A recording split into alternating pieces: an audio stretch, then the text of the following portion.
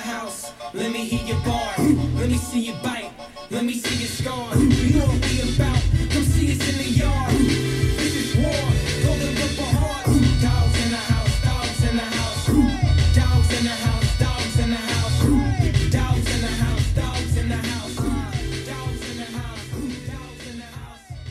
Hello and welcome to All We Hear is Purple, the third or fourth most mediocre Husky football podcast on the internet. I'm Andrew Berg, and we finally did it. We got the triple threat on the podcast tonight. It's a very poor way of explaining that there are three hosts this evening. Both Gabey, Lucas, and Coach B are with us. Gabey, I'm going to say hi to you first. How's it going, Gabey? Oh, it's good. It's good. I'm glad that you mentioned my name and told me because I was getting distracted by my cat. Yeah, it's not like abnormal. a lady. How about you, Coach? How are you doing tonight? Oh, it could be worse. Although I am taking this from recording this podcast from a phone booth at my office, so That's always a good that's time. okay. Yeah, This is always the acoustics are phenomenal. Yeah, that's what we need. We're meeting under relatively happy circumstances. It's Oregon game week, but we get to go in the top 25 in the country in the college football playoff rankings, and coming off a very fun win against Oregon State. Let's start from the end and work backwards.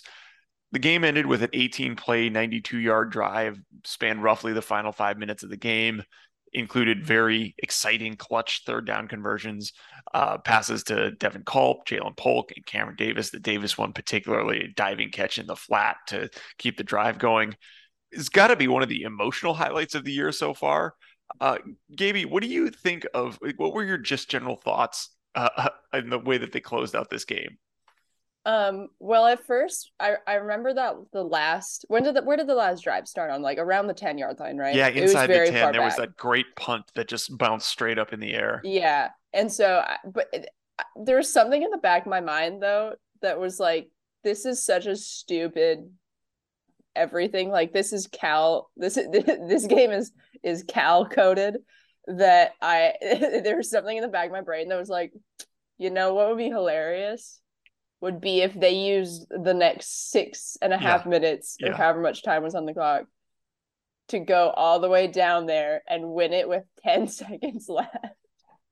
And did I believe it could? I mean, I actually did genuinely think, I think this actually could happen. Granted, is it likely to? No. But if you have 4 quarters to get used to that stupid ass weather, and I feel like it kind of cooled down somewhat by that point. Cooled down the wind a little bit, maybe. I think my memory right. might be a little bit off. It was very strange from where I was sitting. The big flag on attached to the top of the scoreboard was still whipping around, but the little flags on the goalposts were much less whippy, if that's to use a meteorological term. Yeah, science. The wind definitely died down towards the end. I was talking to one of my friends that I know who's still in the marching band, and had the misfortune of being one of the people that hold the big flag at the pregame national anthem part, and was one of those people that actually got thrown off the ground by the wind at the beginning of the game. Oh no! Quite unfortunate, but it definitely did die down towards the end of the game. Although it got kind of cold, so it definitely got cold, but it was. I had the same thought as you, Gabey, when they took over. It was actually even before the punt, because I was thinking, what do you expect here? It probably starts somewhere around the 20, and just kind of doing the math with how much time is left on the clock.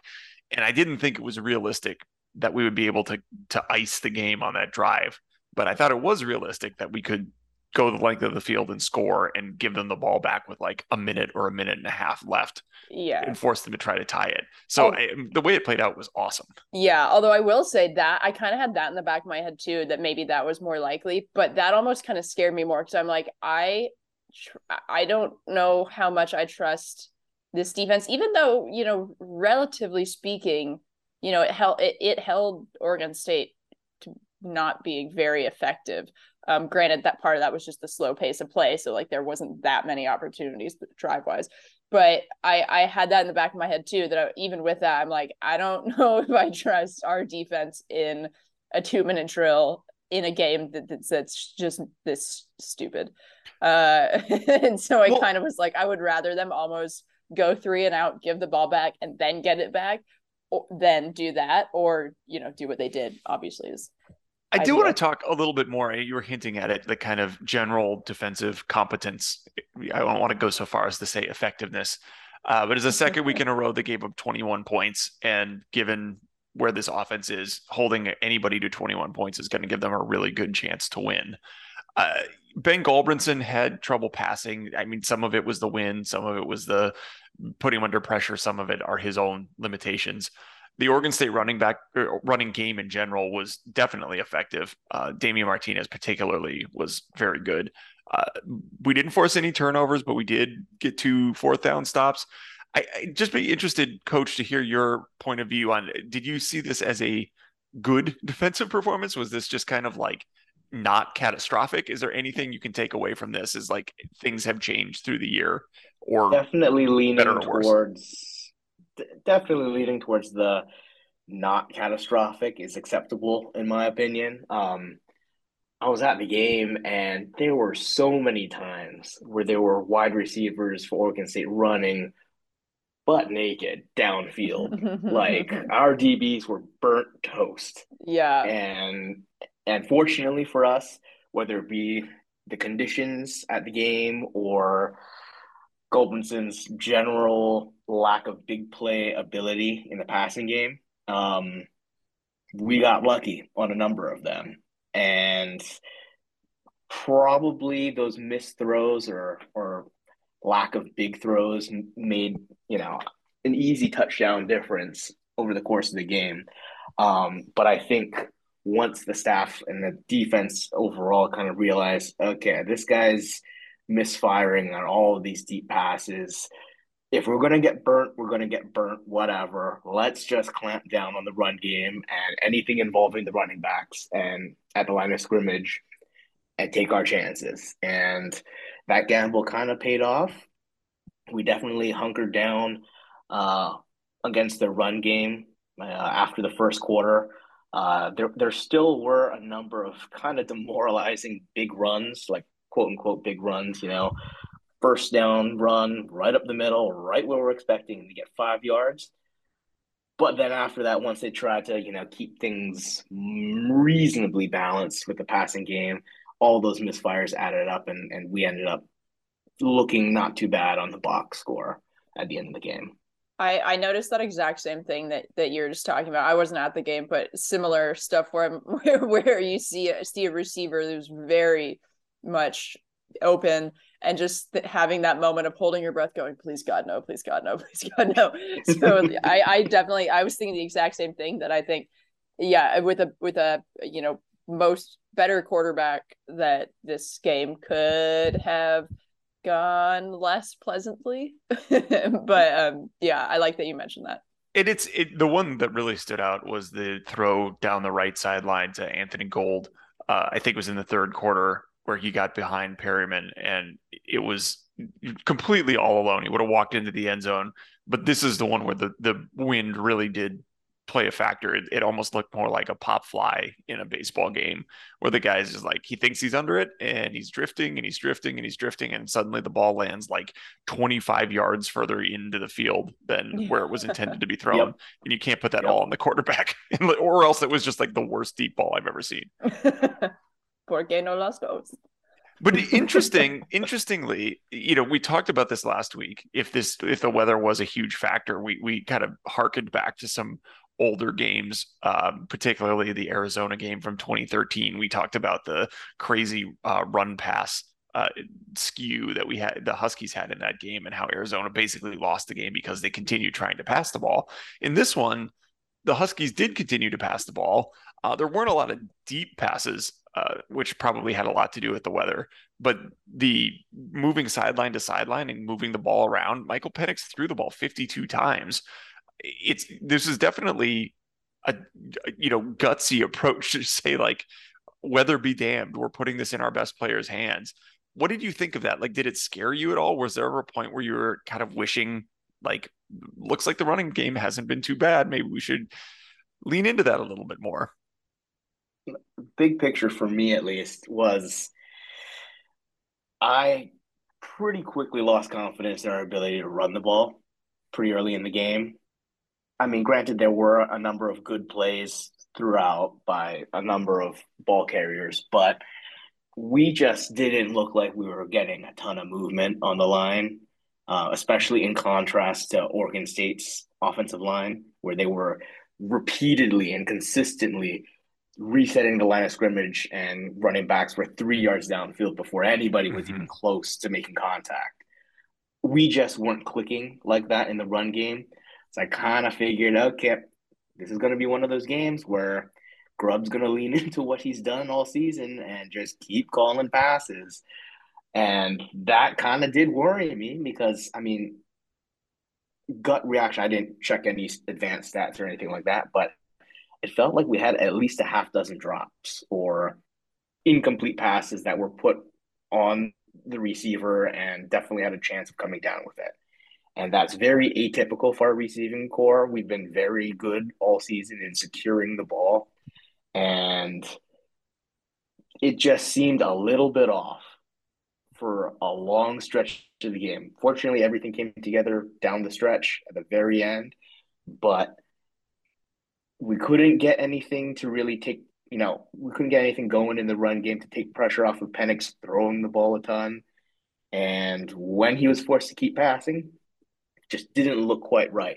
There weren't as many of those like wide open plays where Roma Dunzi is running a 12-yard out on the far side of the field and just is wide open or something like that for the easy first down. I mean, granted, there were a number of those plays, but it wasn't as consistent as we've seen in the past several games or throughout the whole season. And there just always seemed to be guys right on the spot, right when the ball is getting there. And I mean, credit to the Oregon State secondary. I mean, going into it, having done my defensive preview last week, I kind of knew that they had some pretty good players and pretty good talent. They've been playing at a high level.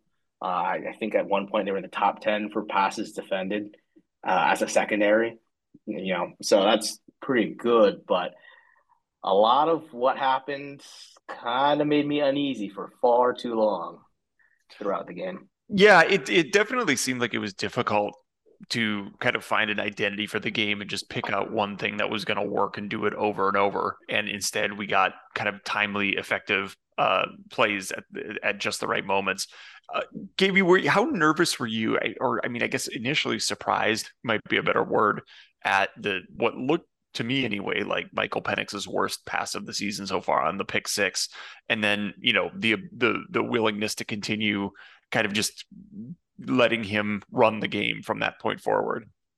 I think so. This is going to be a little bit of a throwback and a cross sport throwback as far as my answer, but not really that much. I think that he's shown throughout the season, for my estimation anyway, to be somebody who, I think that like short memory thing, I think it's a cliche, but there is part of it that is very much true. And I think he's shown himself to be somebody who is that kind of has that quality. And I think mostly because that comes from a place of really having that confidence because you really do understand what it is you're doing. Like, I think that kind of not having that short memory and kind of letting those sort of mistakes spiral, I feel like in my experience, just not even just a football thing, but in general, that often tends to originate in kind of having that panic mode. And like when a player really does understand their assignment and when they really are that confident, like, whatever, that kind of means nothing in the grand scheme of things. And this is going to sound maybe like a weird metaphor at first, but it kind of reminded me of the UW Michigan softball game in 2021 in the regionals, when it was like Gabby Plain ended up throwing 230 pitches in 6 hours or something psychotic, and the reason being where she ended up having that, I think it was like second inning of giving up 5 runs, and everyone thinking, I don't know if you guys or whoever's listening to this was on Twitter at the time, but like Twitter was pretty much going like, oh man, like I remember seeing someone say that like, oh, Gabby's great, but she's not Daniel Laurie, like she can't do this. because no one can do this if they're not Danielle, friend of the pod. But and then the third inning happening and her coming out to the circle again. And I remember seeing people being like, what the hell? Like, she's like, we can't, like, she's obviously done. Like, she can't. And I think that's kind of when you have, and I think that's indicative of a relationship that, you know, a coach and a player, like Coach Tar knowing her and knowing that actually she can do that. It's like unhinged feat of mental and physical strength and stamina. And I think it's kind of similar, obviously not that level of insanity, but kind of a similar relationship between Grubb and DeBoer and Penix, just not, you know, just as far as Penix having that ability and that confidence and that kind of mental maturity, and then also the coaches knowing that he does and knowing that they don't have to hold him back just because he made, you know, one bad throw, which granted was a very, very consequential bad throw. And I don't know, I think when you have teams and organizations that are running really, I don't want to say, for lack of better words, running smoothly in as far as, you know, them being an organism where everybody kind of understands and gets each other. I think that's things like this, that, I mean, these are qualities and instances that you can make happen in an organization where things are running well, and coaches and players and all that, especially the most important players and the most important coaches, you know, be that the quarterback who's touching the ball pretty much every snap. So I think to me that was kind of in what that was indicative of. And because we've gotten over the course of the season this evidence that, you know, Michael Penix is that guy. Like he is who he is, and he's very good at pretty much everything. He's good at what he does. Knows he's good at what he does. He knows exactly what he needs to do. So what is one mistake? So yeah, I think that was a very long way of saying my answer, but I think certain things like that can be kind of complicated, at least on the surface. So yeah. No, I hear you. I think the analogy to Gabby playing makes sense. Like, it's like, just because something bad just happened doesn't mean this isn't our best option going forward. Mm-hmm. And some of that is knowing what the rest of your team looks like, but some of it is also the psychological makeup of the people involved. Yeah. And it's very easy for us to like armchair psychologist athletes. Yeah. It's actually fairly reasonable for coaches to do it because they know them a lot better. And particularly in this case, DeBoer goes back several years with Michael Penix, at least, you know, with an interregnum in between that. But I think he probably knows that Penix is capable of overcoming that mentally. The one other thing I wanted to talk about in this game, the lights went out for about 30 minutes, and it seemed like the stadium operations chose to pass the time by playing Party in the USA by Miley Cyrus, which has become kind of an anthem at Husky home games this year. I don't remember it in past years. It might have happened now and again, but this year it's become like an every game staple. Can somebody who's younger than me, I guess, or less contemptuous of popular culture, explain how and why this became a thing at Husky Stadium? I mean, I'm just opening it up the floor to everybody else. I love Miley, but I couldn't tell you why this has become a thing. Coach, do you have any? I have absolutely no idea, and I have season tickets for years now, and at first, I think it did start this season, if I'm not mistaken. It was jarring to see how into it some people were, and I mean, you know, it's worn me down over the games that are over the year, and I'm just like, I mean, sure, I like the energy, I like the vibes, you know, but really, guys, we're in Seattle. We have so many other great local artists to, like, you know, hype up the crowd with. But granted, you know, I'm into some of the older music, and you know, I can get down to Nirvana or something.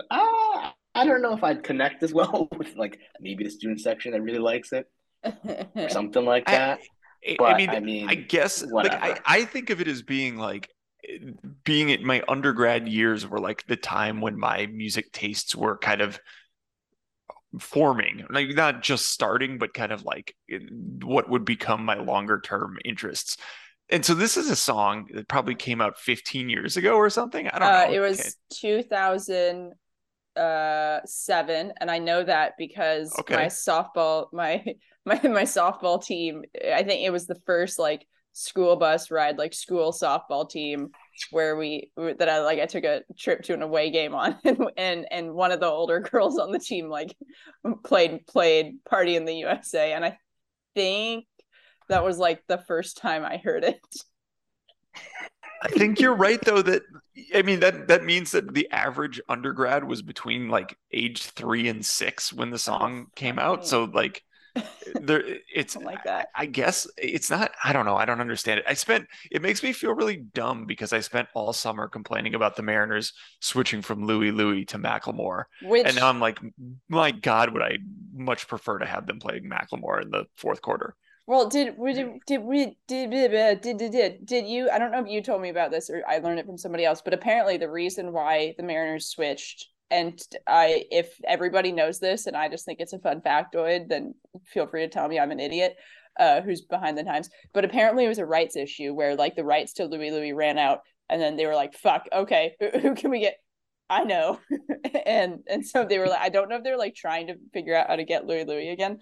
But Hmm. anyways, Interesting. I the didn't more know you that part. know. I don't even know Unless how that's. I'm It wrong, and I'm can't be just that spreading. expensive to license a 60-year-old song. Dude, Uh, shit's weird, man. I don't think that the Kingsmen are that virtuous about the No, usage of no, their but it's music. like owned by Fair enough. uh whatever. It's like Major how media conglomerate yeah. XYZ, whatever. Yeah. Yeah, it's I, owned by, although it's owned by Disney or whatever because they own it's like I it's either really owned by Disney or Nestle or Nestle, Steinhardt yeah, Wig Company. Comcast.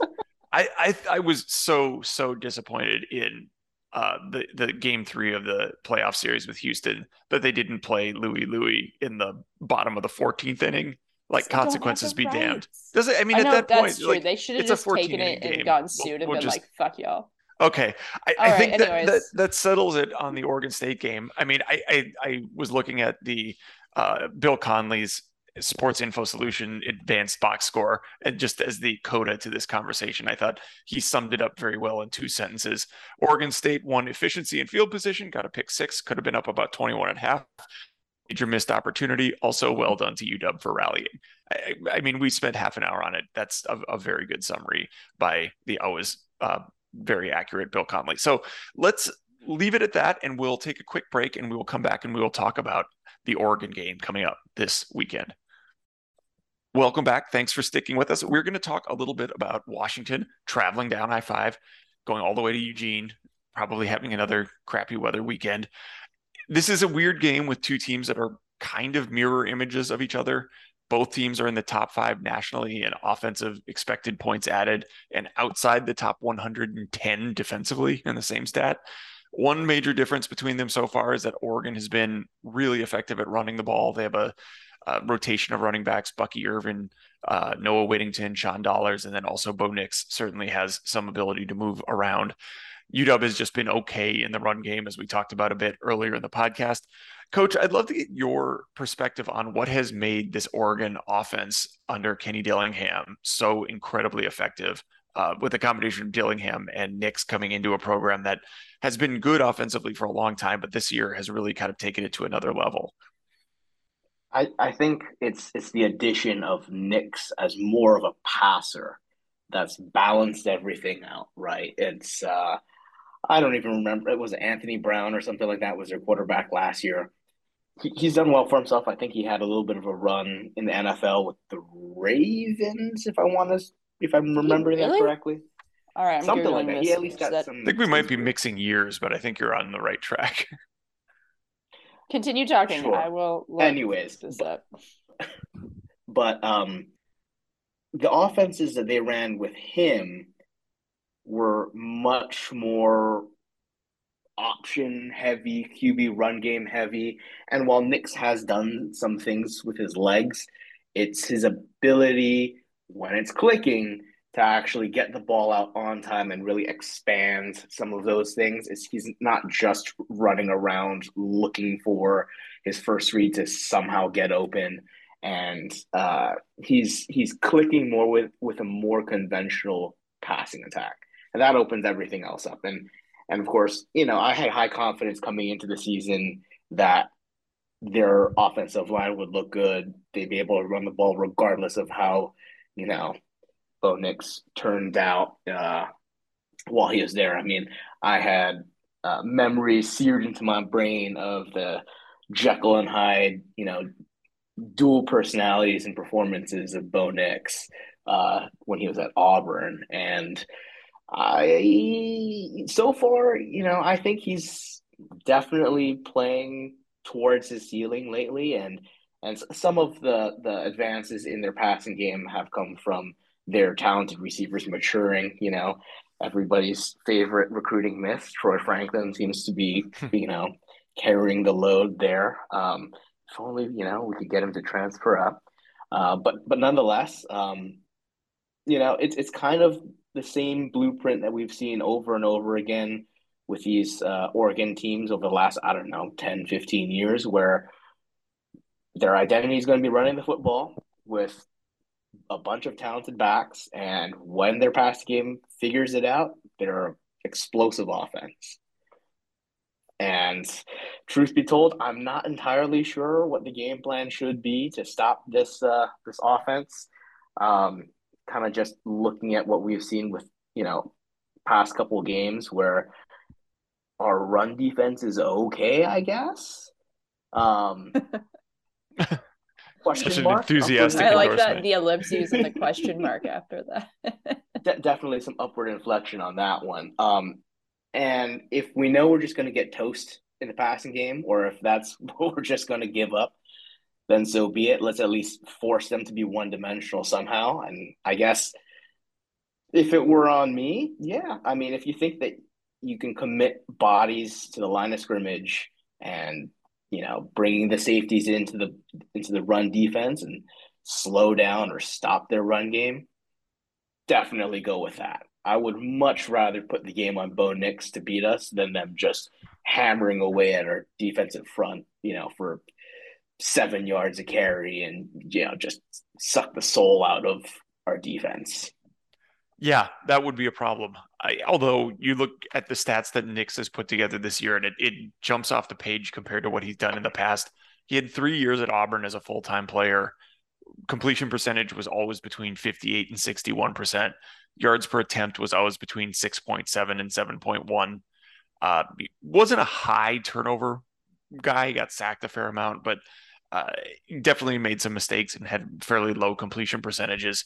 And then this year, he's jumped up to 73% completion percentage, which is elite, and 9.1 yards per attempt, which is also outstanding, among the best in the country in both those categories. Gabey, what do you think we talked earlier this year about how just because he hasn't morphed into bad Bo Nix yet this year doesn't mean it's not still there. What do you think it would take defensively to bring that out? Like, is it kind of what Coach was saying, like just load up against the run and force him to beat you, or more pressure on him? Or is that like, how would you approach the problem that is Bo? Yeah. I mean, I think part of it is just like, it's not, I mean, for all but the most in denial people, like, it's not controversial to say that, like, the demographics of SEC country, like, they produce more defensive linemen that are, like, physically and talent wise are just, we don't have that, like, the population density of that type of person, which is like an extremely rare kind of guy, So when you're looking at, like, the competition, that this isn't me saying, like, Oregon ain't played nobody, because obviously, you have to apply that across every school west of the Mississippi, or west of, like, Houston. But I think when you look at, like, a lot of his issues, for his 3 years at Auburn, a lot of it was kind of that panic brain, which naturally comes about when you're under pressure, and not only under pressure, but, like, under sustained pressure. And I think that is I don't think it's controversial to say that there just aren't as many teams in the Pac-12 that can generate that sustained pressure, which makes sense. We have a lot more spread out geographically.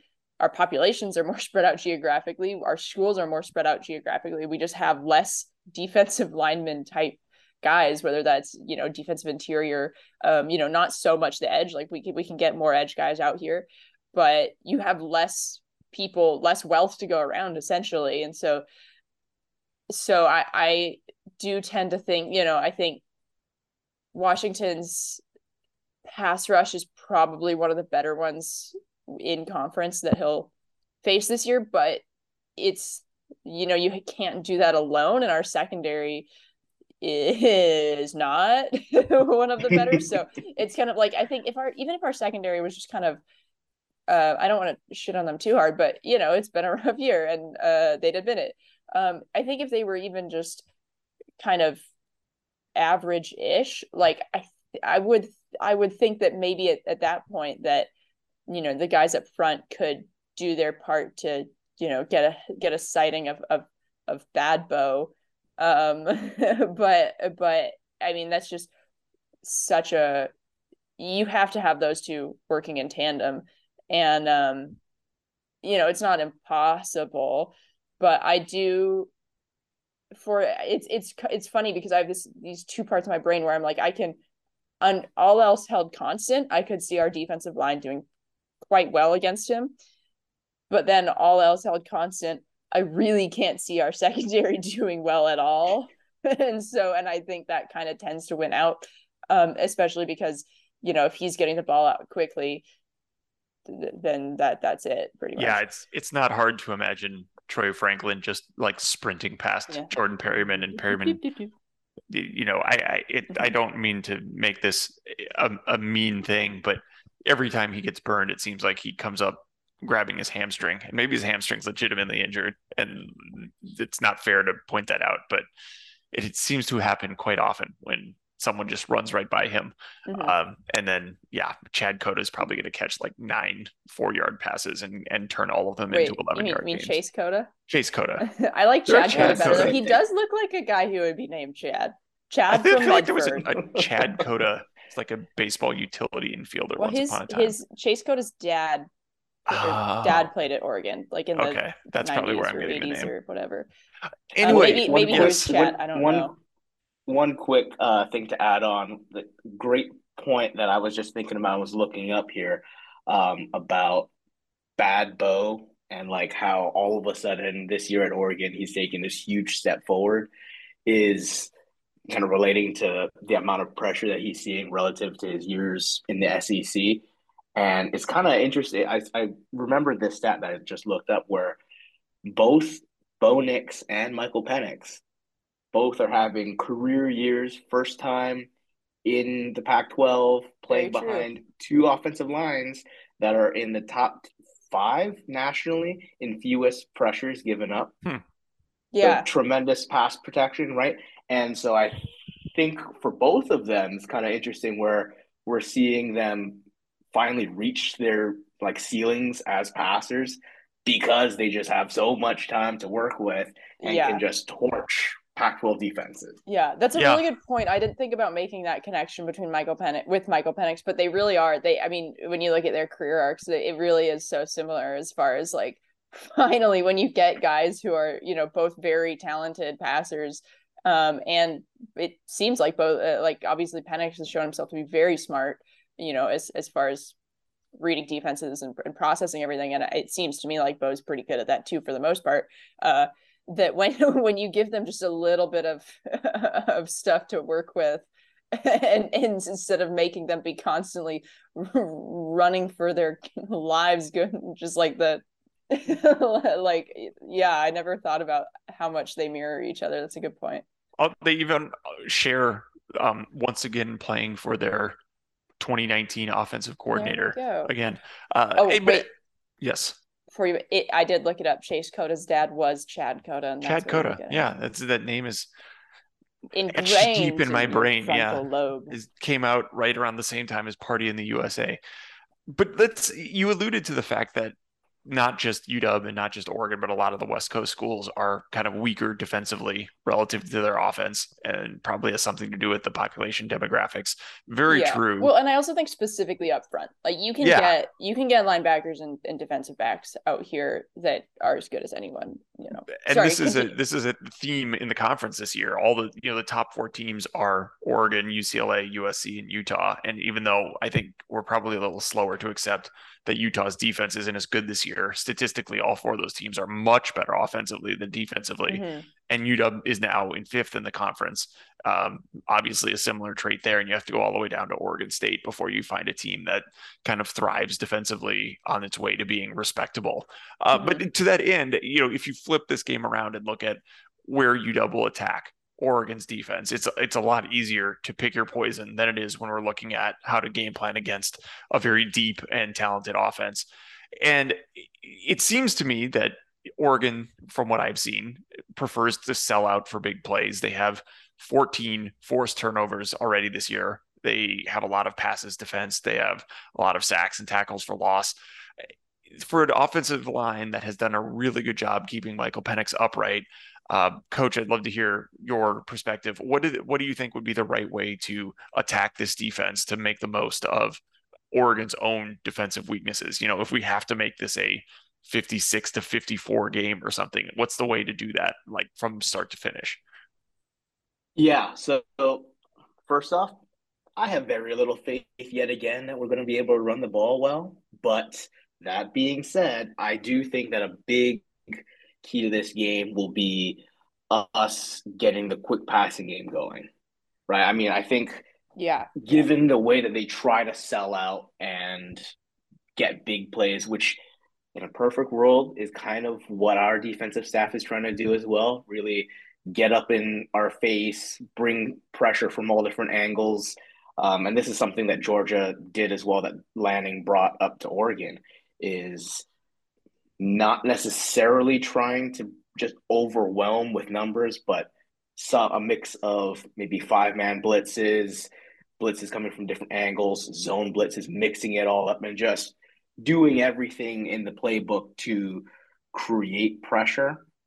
Where if we can get the quick game going, especially one thing that I noticed is if we can get one of our better pass catching running backs, say Cam Davis, if we had a Will Nixon type, if we had Sam Adams show up or something like that, maybe even Wayne. I don't know if maybe if he can figure out how to catch the ball more consistently, sure. But getting them matched up on Noah Sewell and taking advantage of those opportunities will be huge for the overall efficiency of the offense.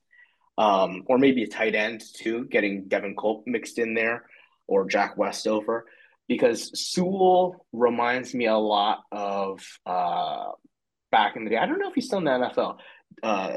Dante Hightower for the Patriots. He was a Bama linebacker as well, where kind of also similar to Eddie Ulofoshio, where great in pass rush, good in the run defense, but an absolute liability if you put him in one-on-one coverage in space, right? Yeah. And I think Max sent me over some of the PFF grades for Oregon's defense, and that is the one glaring weakness in his game. And I think that if we can figure out a way where we scheme up formation or do some motion or something like that, where we can get one of our guys, one of our better athletes, in a catch and run situation against him over the middle, that would be huge. And we kind of did a little bit of that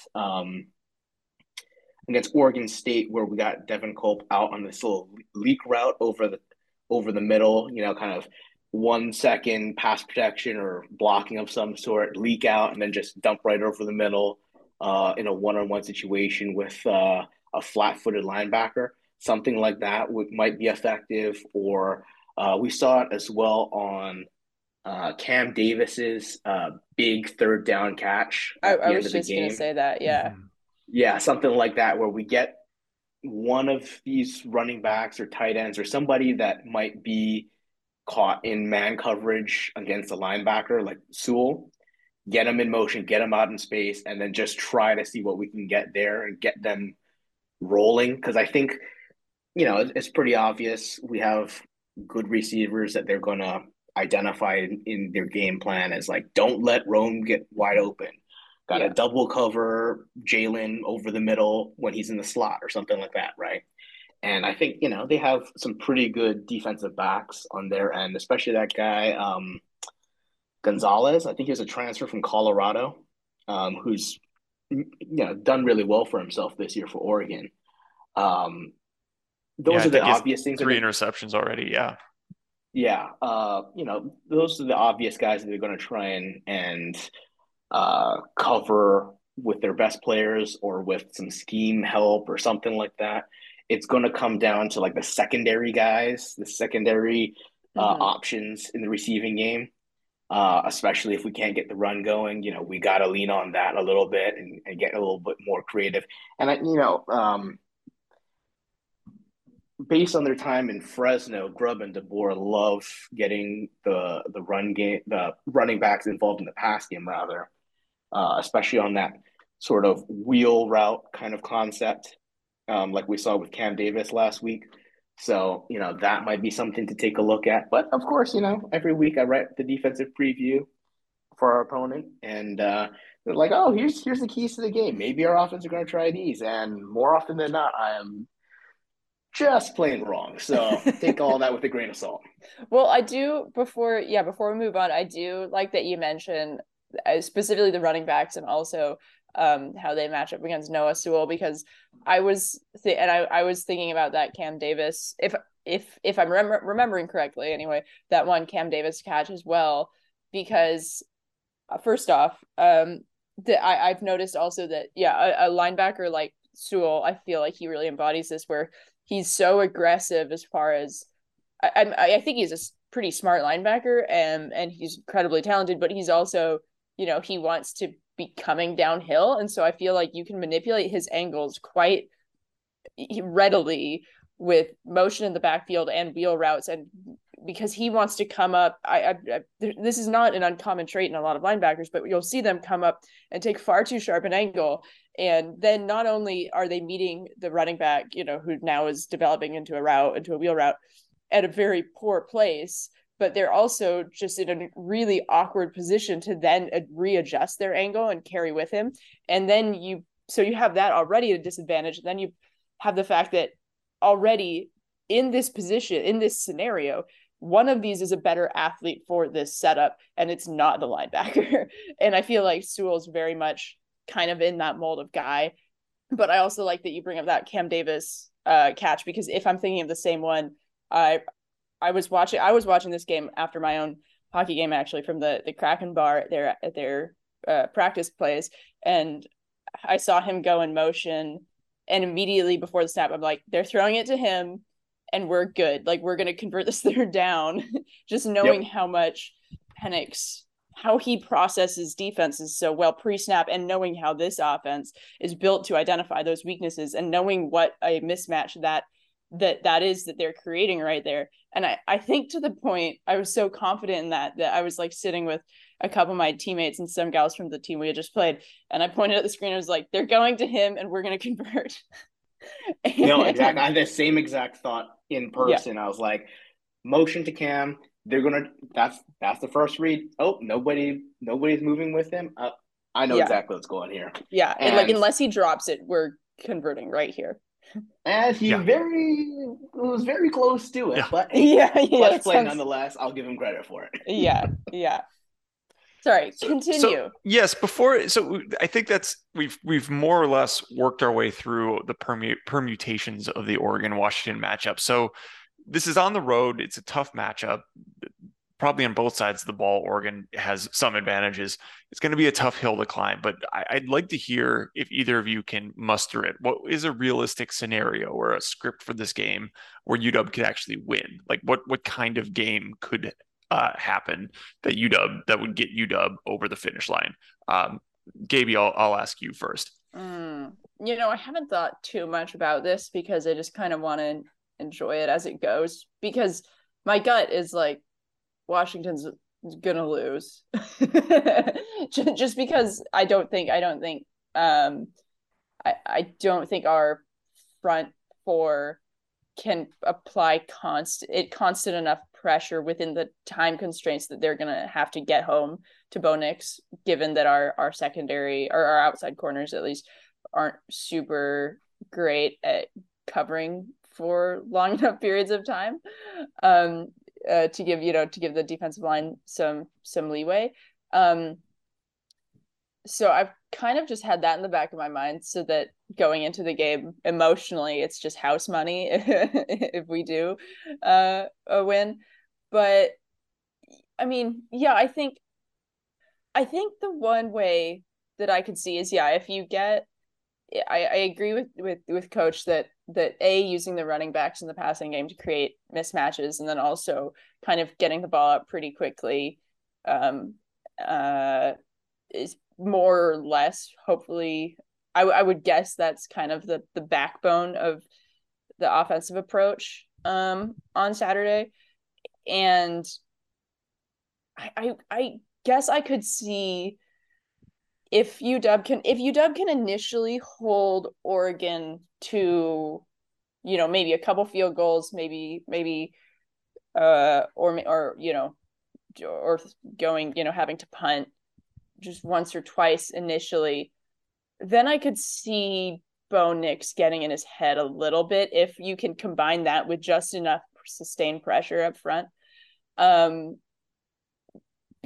you can't. I feel like it has to be sustained, because if it's just every once in a while, or off and on kind of pressure, both mentally and physically, then I feel like that doesn't get people that doesn't create that panic mode. It's just like, oh, this is just a one-off. But if you can have that as a pattern over and over, then I could see that being, I think that I'm not saying if they do that they will win, but I think that is necessary for them to win. Fair enough. Yeah. How about you, Coach? Anything else that Gabey didn't throw in there that you think would be a hallmark of a game that might lead to Washington actually coming out on top? I think so.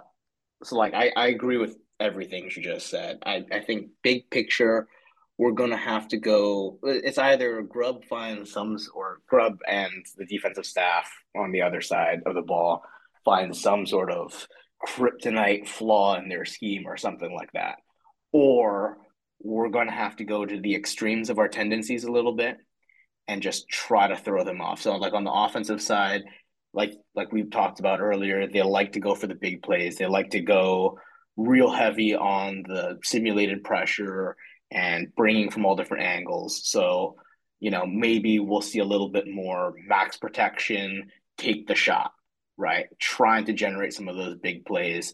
And then on the flip side, mix that in with a lot of wide open looks. We've done a lot of empty sets, throughout the season, and try to just force them to tip their hand a little bit. With the max protection, if we have 7 guys blocking, unless they're going super aggressive or something like that,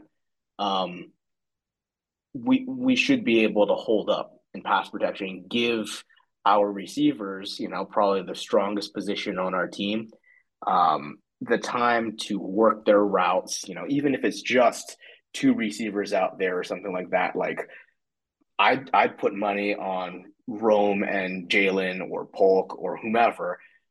If you give them 3 seconds, 4 seconds to get open, I'd be confident in that matchup if they find themselves in a one-on-one situation right there. And with little risk, relatively speaking, of pressure actually developing, right? On the other side of the ball, on defense, I totally agree with Gabey in that it has to be sustained pressure if we're going to actually get to Bo Nix, or force him into making a poor decision or something like that. I kind of think back to how Washington State played Oregon very close earlier this season, and a large part of that was because they caught the Oregon offense going back to the well a few too many times. There was that big, I can't remember if it was a pick six or something, some sort of big interception play where Oregon called the same play on back-to-back plays. They had the same call on back-to-back plays, and getting our team ready for their tendencies to be able to take advantage of when they try to pass twice in a row on the same concept. Got to do something there and just get that big momentum play there, right? Selling out on the run, slowing down the run game, and forcing Bo into more of those situations where, if they can just hand the ball off the entire time and then take very selective shots in the passing game, we're not going to win that way or slow down their offense that way. It's probability, you get more chances at getting bad Bo if we force them to pass, and then trying to mix it up there, go real heavy pressure one play, drop tons of guys, drop 8 into coverage the next play, just get them confused, force them to pass, something like that. Yeah. I like that outcome, and I think it is going to take kind of a heroic offensive outing from Michael Penix, at least, and probably some others, to be able to outscore Oregon. This isn't going to be another 21-point game, even if everything clicks. It would be nice to, for once, as it doesn't seem like we have had too many times this year, come out decidedly on the positive side of the turnover battle. So if little things like that can come through, it could make a big difference in the game. So I'd love to hear either of you, if you're willing to make a prediction. Maybe just the line right now is at Oregon by 13.5. Tell me, one of 3 options: Oregon wins by 2 touchdowns or more, Oregon wins by less than that, or UW pulls it out. Gabey, you can go first. I'll go Oregon 35, UW 31. Oh, that's pretty optimistic, I would say. No. Wait. Sorry, doing some more math. Oregon 34, UW 31. Yeah. I think Oregon probably wins, but I don't think that's a massive line. I think it opened at 10 or 10.5, and it's already moved significantly. And following the betting trends this year, that's a bad sign for us. Lines that have moved significantly, like the more a line moves in one team's favor, the better they have done against the spread through the year.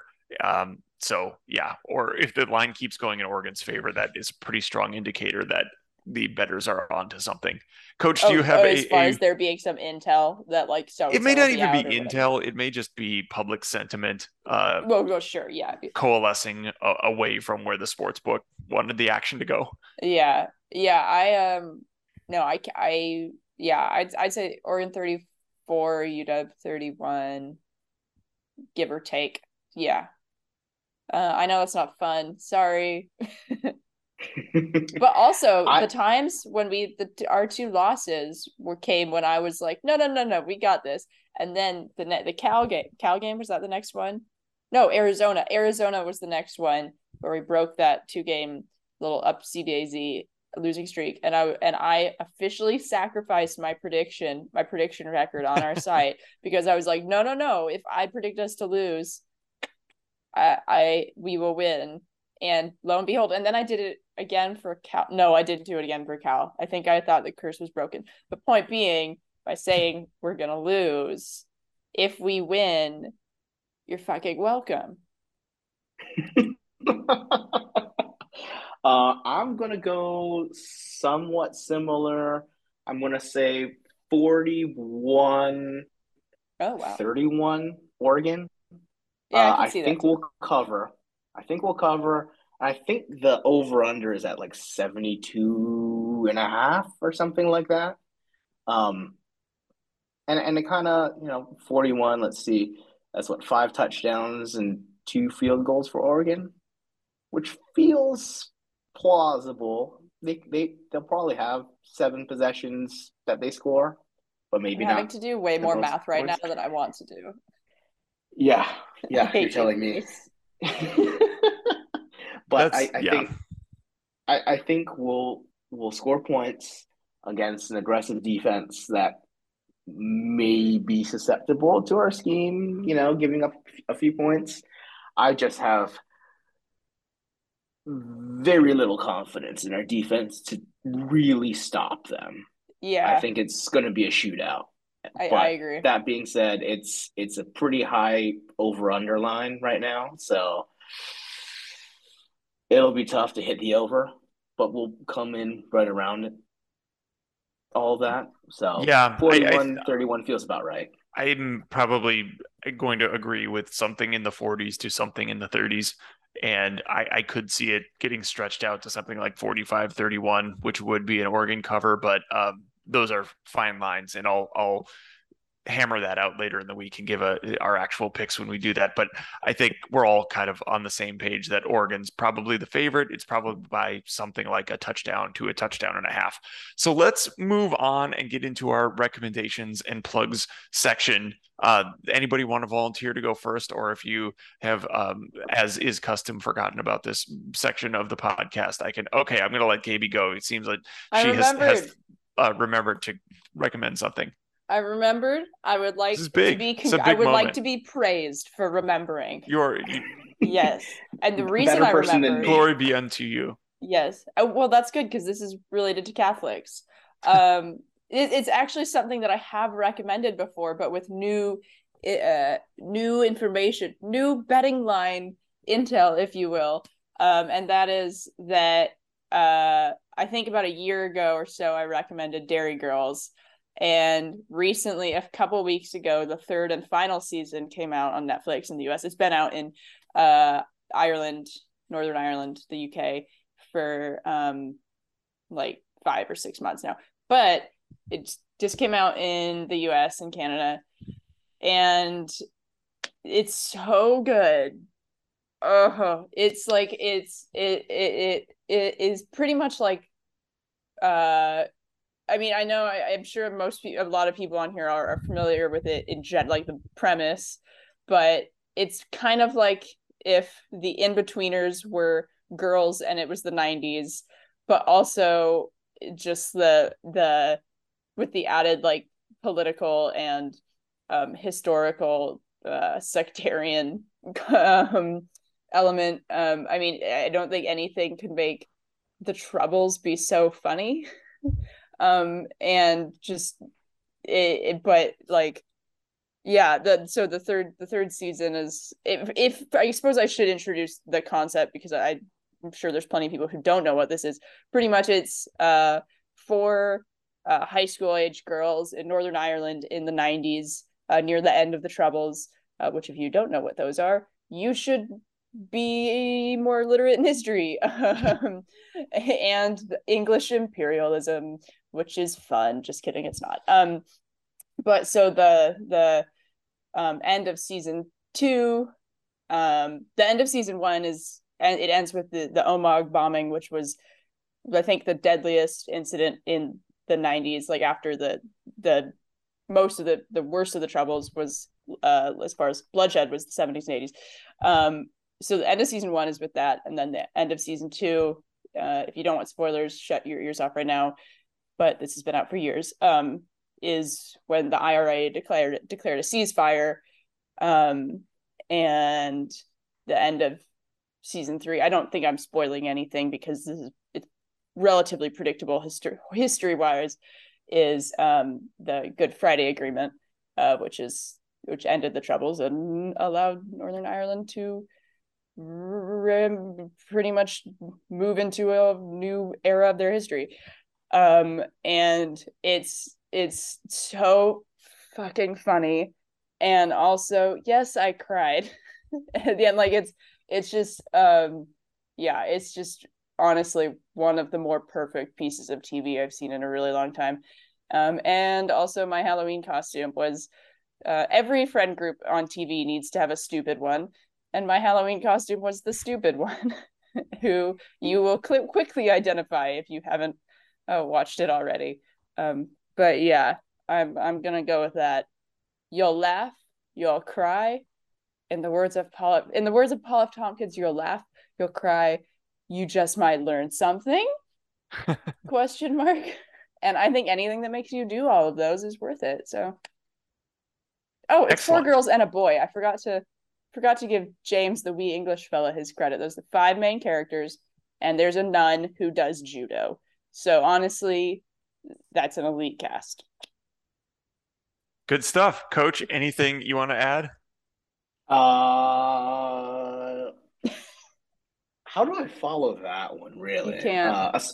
Especially My when, expertise. especially unlike Gaby, I indeed forgot yet again to prepare something. Usually I do forget. So like that's why I was so excited to not every once in a while I won't forget. And that's when I get really into it and give a 5-minute monologue. See, like you said, everybody has every show has a stupid one. I'm the forgetful one on this one. Never remembered to come up with something interesting for this recommendation, so I'll kick it back to you, Andrew. Oh All man. right. I have something that I enjoyed.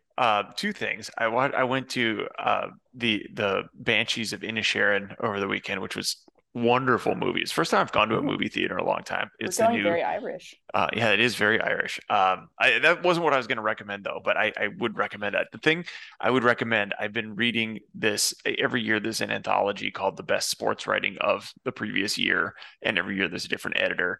And I try to read it every year, and it's usually highly enjoyable, and there's something great that comes out of it. And my favorite one that I've read so far is an essay called Badwater Ultra Marathon by Konochan. I don't know how to say your name, but I can paste it into our post if it's useful to anyone. It's freely available online if you Google it. And it's about this woman who does a 135-mile ultra marathon through Death Valley that includes summiting 3 mountains that are all over 5,000 feet tall. And it's I don't know how she did this, but it feels like a running diary, but it's written in this very like sarcastic and kind of irreverent style.